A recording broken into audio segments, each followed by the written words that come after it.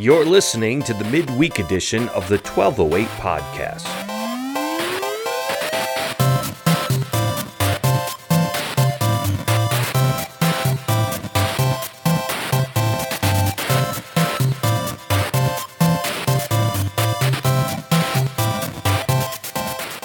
Hey, welcome back to the midweek podcast. Sorry we had no episode last week.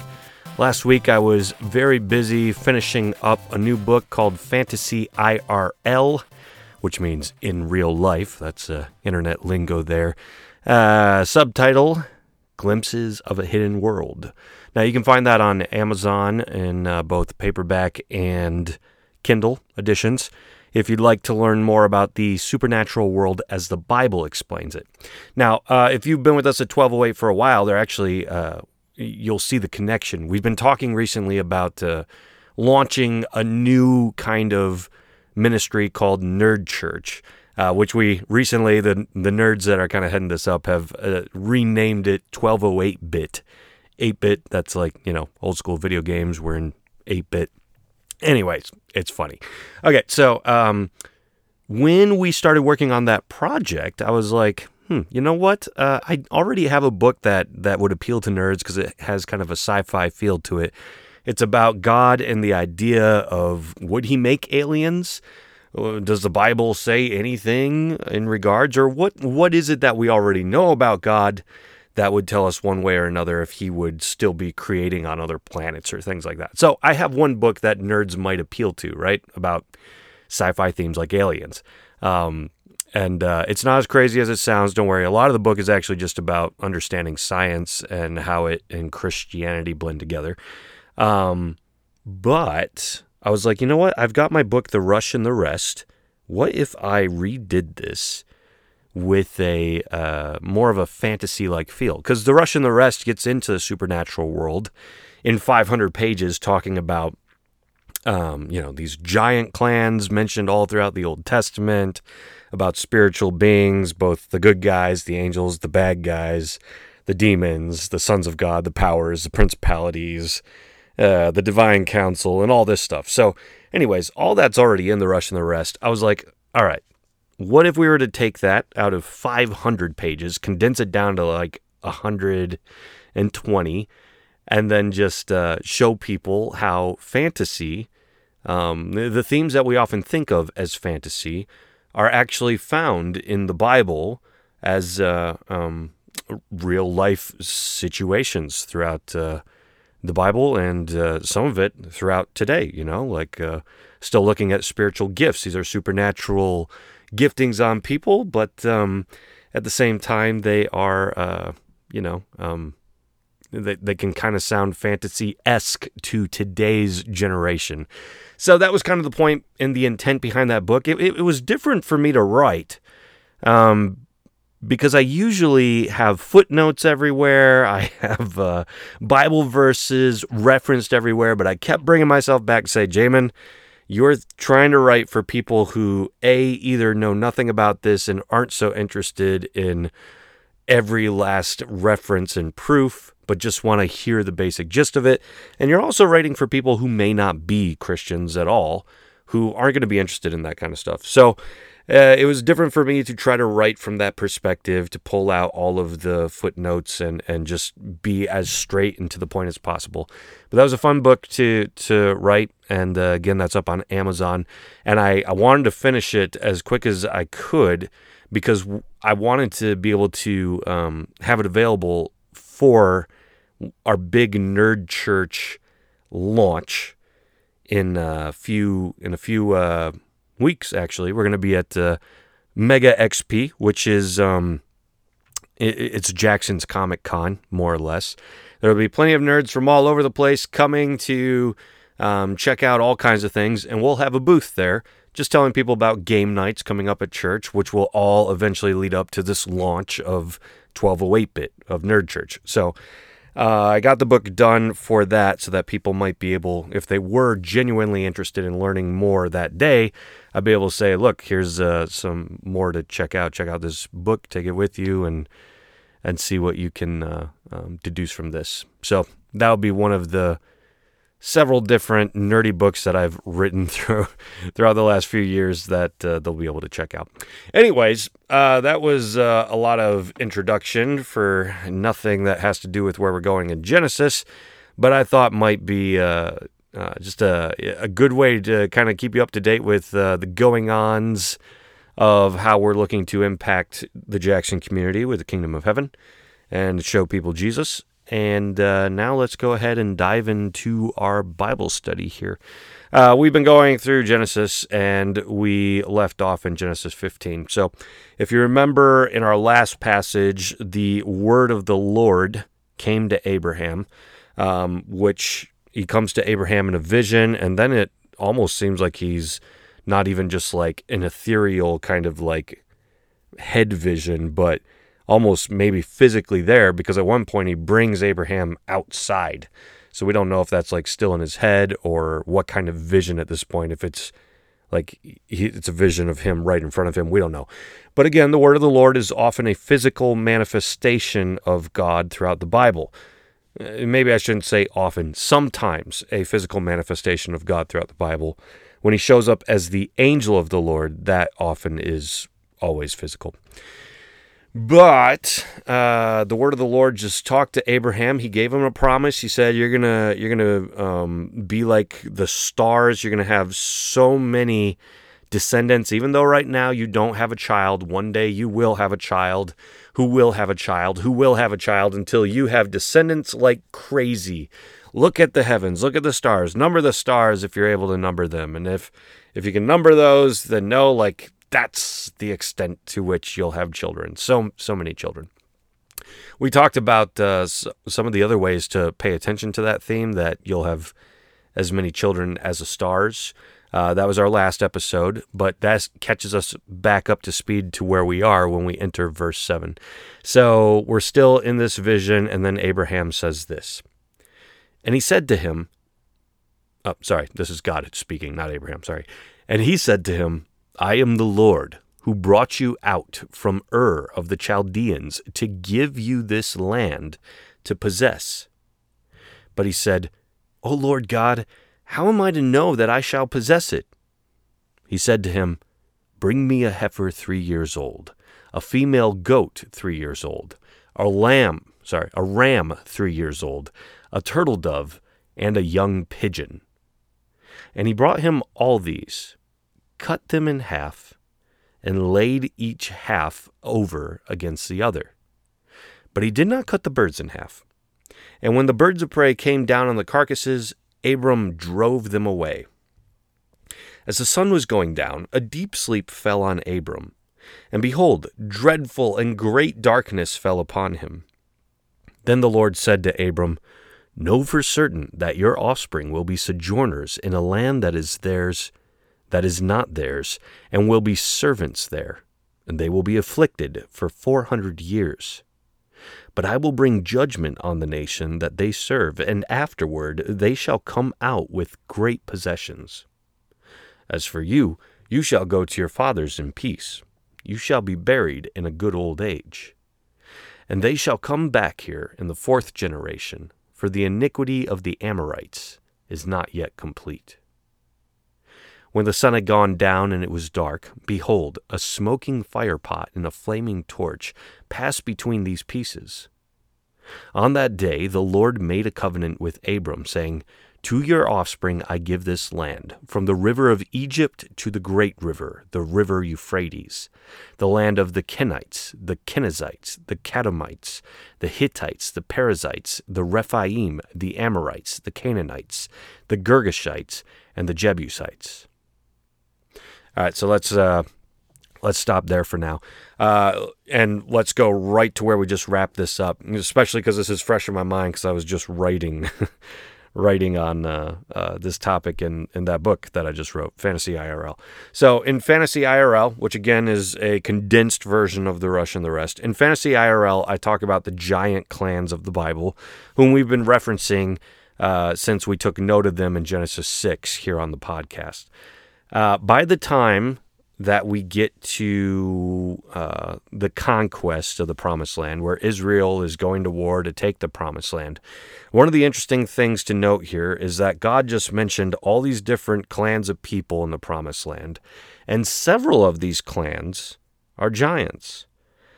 So within what we just read here in Genesis 15, the Rephaim specifically is a giant clan. All of those are giants. If you are a Rephaim, then you're related to the Anakim, the Nephilim. These are all, when you read these in your Bible, you need to think giants. But here's the thing. Some of these other clans that are mentioned here in Genesis 15 as being in the Promised Land, some of them, I believe specifically the Hittites, the Amorites, the Canaanites, and the Jebusites. These are human people groups, but the Bible also gives us the space to believe that giants have cohabitated amongst them. So human people groups with giants living amongst them. So here you have God in Genesis 15 saying, I am going to give you the land where specifically you can think of the Rephaim as giants who are living there. But then later you learn but also the giants who have moved into all these other clans. I'm giving you that land.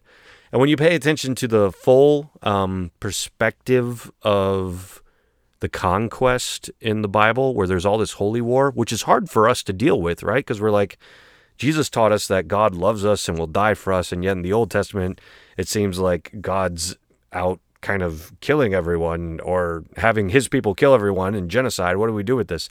If you pay close attention, at least scholar Michael Heiser would say, if you pay really close attention, the purpose of holy war is to get rid of the giant clans. What the flood missed, these clans that somehow escaped from death in the flood in Genesis 6, these giant clans are being wiped out during the Holy War. And if you ever come across a spot in the conquest where giants aren't thought to be present, there's other ways to just drive them out of their land and take their land another way without going to war. That's not to say that humans wouldn't have gotten killed in wars like that, but the purpose, perhaps, behind these wars was to do what the flood missed with the giants, to get rid of the giants and to, remove them from the world like the flood was supposed to do. So, anyways, I have a whole chapter on that in that book that I just finished. That's a little more. Actually, I just posted that entire chapter at jaminbradley.com. Just read the giant clans of the Bible if you want to see all of the passages of what the Bible says about the giant clans. All right, so God's promising Abraham that land where all the giants are, I'm going to give it to you. That land where other people are is going to be given to you, and that's going to happen later down the road in the Bible throughout the book of Joshua. But for right now, we also need to hone in on this idea of covenant. Now, promises are important. We all know that, right? At least we should all know that. I remember growing up in my family, my mom teaching me, Jamin, if you're going to make a promise, you always keep the promise. Don't make promises you're not going to make. These are important to your word. You got to hold up what you say. And so that's always stuck with me, and therefore I try to pay attention to not just making a promise for any little thing. Though at the same time, by the time we get to Jesus, it's important to pay attention that Jesus is look, stop making promises, just be people who do what you say. He says, let your yes be yes, your no be no. In other words, don't swear upon a stack of Bibles, on your mother's grave, on your pretty floral little bonnet, whatever it is that you got to stack up your words to make your promise look more incredible. Stop doing that. Jesus is as a Christian, as my people, as my follower, just if you say yes, do it. And if you say no, then, you don't hold yourself to this. But don't get caught up in making promises that you can't keep. But here's the thing in the Old Testament. Like, you really see the importance of promises in the Old Testament, especially when it comes to things like covenants. And they are so important that when we read them today, we don't even understand what's going on here. I mean, if you were paying attention to what I read in Genesis 15, basically Abraham just chopped a bunch of animals in half and made a covenant with God through this. And that's kind of the weird story that you're left with. And so you're like, okay, so this was a sacrifice, or what exactly was this? And then on top of that, he has this perhaps another vision of sorts in which a smoking fire pot and a flaming torch pass between these halved animal pieces. So what on earth is going on here? And the answer is found in the ancient Near East. If you were just to kind of do research into the background of the Bible, how people lived at the time, you'd see covenantal promises were made in this way. It's a custom of sorts. Here, let me read from John H. Walton's the IVP Bible Background Commentary on the Old Testament, where he and his co-authors point out that second millennium Hittite texts use a similar procedure for purification, while some first millennium Aramaic treaties use such a ritual for placing a curse on any violation of the treaty. Texts from Mary and Alakah feature the killing of animals as part of the ceremony of making a treaty. Walking through this sacrificial pathway could be seen as a symbolic action enacting both the covenant's promise of land and a curse on the one who violates the promise. So there you go. It sounds weird, but the cutting animals in half and then walking between them, this was a way in which you made a promise. Now, we just saw that ancient people in the Near East, they had similar ceremonies for different kinds of things in which animals would be cut like this.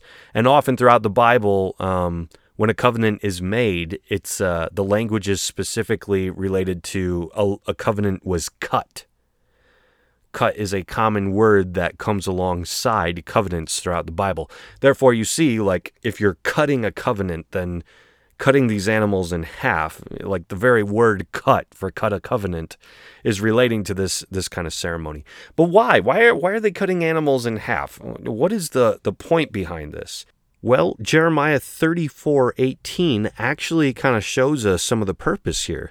When Jeremiah is calling out some people with a prophetic word, he says, "The men who transgressed my covenant and did not keep the terms of the covenant that they made before me, I will cut them like the calf that they cut in two and pass between its parts." So right here, you almost see this possibility in Jeremiah that part of the reason in which you cut a covenant is to say, look, just as I have killed these animals, as I have cut them in half and made a promise to you, if I should be found guilty of not holding up my word, this promise, this covenant, this sacred covenant I've made, if I don't keep up this covenant, then may it be done to me as what has been done to these animals, that I too would be killed in the same way that these have been killed. Because that's how Jeremiah interprets it in this passage. Again, God says, I will make them like the calf that they cut in two and pass between its part. So at one point, these men had made a covenant promise with God, and they killed a cow, and they walked between the cow as part of saying, like, we're walking through this animal's life. We're walking between these two halves. And then they didn't keep their promise to God, and God's like, so you too will be cut just as you cut this animal. So we see the good possibility of the purpose behind cutting a covenant to be found right there in Jeremiah, kind of giving us some of the background as to why you would cut a covenant. But here's what's interesting. When you cut a covenant, the parties involved in walking between these animals that have been cut, the parties involved are going to be the parties who have made that promise. to each other, because they're the ones who are going to be guilty of the death of these animals. They're the ones who deserve to die for not holding up their word. So they're the ones who are going to pass through these animals. What's interesting in this passage is God has just promised Abraham a covenant. He's cut a covenant with Abraham. But did you notice Abraham never walked between these animals? He cut them in half. He cut the covenant. But Abraham is not involved in making the covenant. What's interesting, and it sounds weird, but we saw a smoking fire pot and a flaming torch pass between these pieces. Abraham's not present. Instead, the smoking fire pot and the flaming torch, which in the Bible would just be kind of symbolic of God, these are the objects that go through the covenant that's been cut. In other words, God does not promise Abraham, and Abraham promises God back. Instead, God is so incredibly faithful to his promise, to his word, that God is basically saying in this passage, look, I am promising myself. The perfect God, the faithful God, is promising himself that he will make this happen. He cuts a covenant with himself. So if God does not hold up his promise, so it would be done to God as had been done to these animals. So he would be guilty. But we know God is perfect, can't be guilty. And so when God promises himself right here, he doesn't even take Abraham into account. You know, it's not like, look, Abraham, I'm going to promise you if you promise me back. In this specific covenant, that doesn't happen. And God knows, like Abraham, he would fail. He's going to fail, actually. We see it happen where Abraham does not do a great job at holding up his side of the bargain. But the covenant's been cut, and therefore God is faithful to his side of what he promised himself. I will make you a great nation. I will give you this land. God promises himself to do that, and so he does it.